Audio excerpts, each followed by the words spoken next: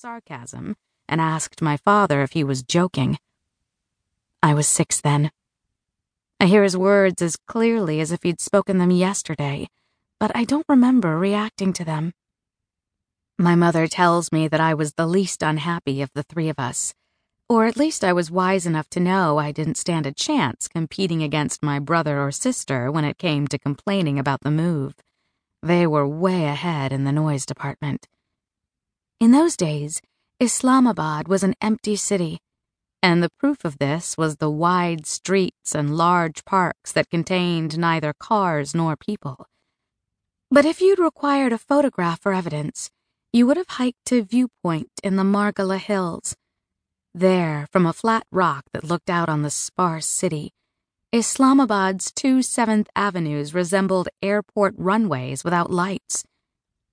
Each time we hiked the trail during our first summer, I prayed the endless tarmac would reach up and take me away from the God-forsaken place to which my father had brought us. I'd once overheard my mother use this precise adjective for Islamabad in a late-night argument with my father.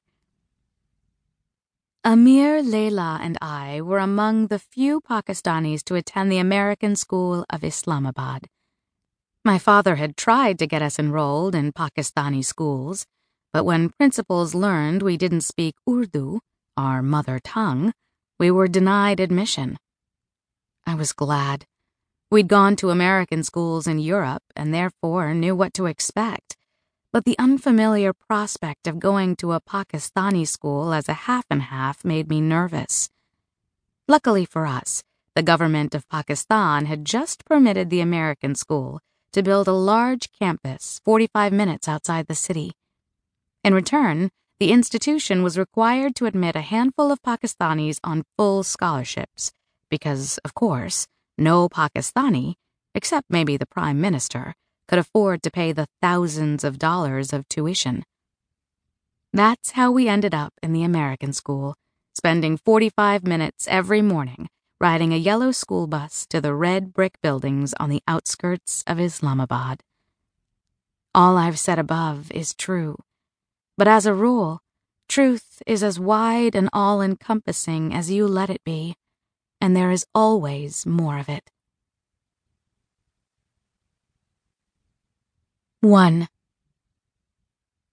July 1977. My story begins on the heels of July 4th, 1977, when I was 11. Without the events of that early Tuesday morning, I wouldn't have a story to tell. More than that, a Prime Minister would still be alive, and so too would his youngest fan, a little boy I hardly knew. But my summer began as all Islamabad summers once did, with the promise it would never end, and without any of us knowing what was in store. My mother was in Cairo visiting Amir, who'd convinced my parents that he would die if they didn't allow him to attend Al-Azhar and study Islam. She'd been gone only a week when my father decided we should spend the summer in Lahore with our grandfather. It was already so hot in Islamabad that my rubber sandals left marks on the pavement. Lahore would be worse.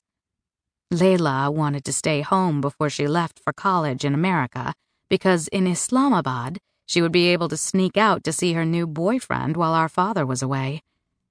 But my father resolved that leaving 2 young girls alone at home all day wasn't a good idea, and try as we might, we weren't able to persuade him otherwise.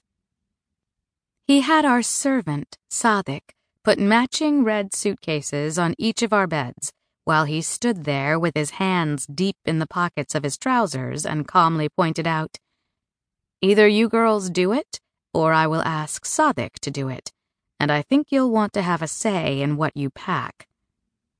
Sadiq's English was worse than our Urdu, but his eyes grew larger and larger, understanding enough to silently plead with us for the scene to end.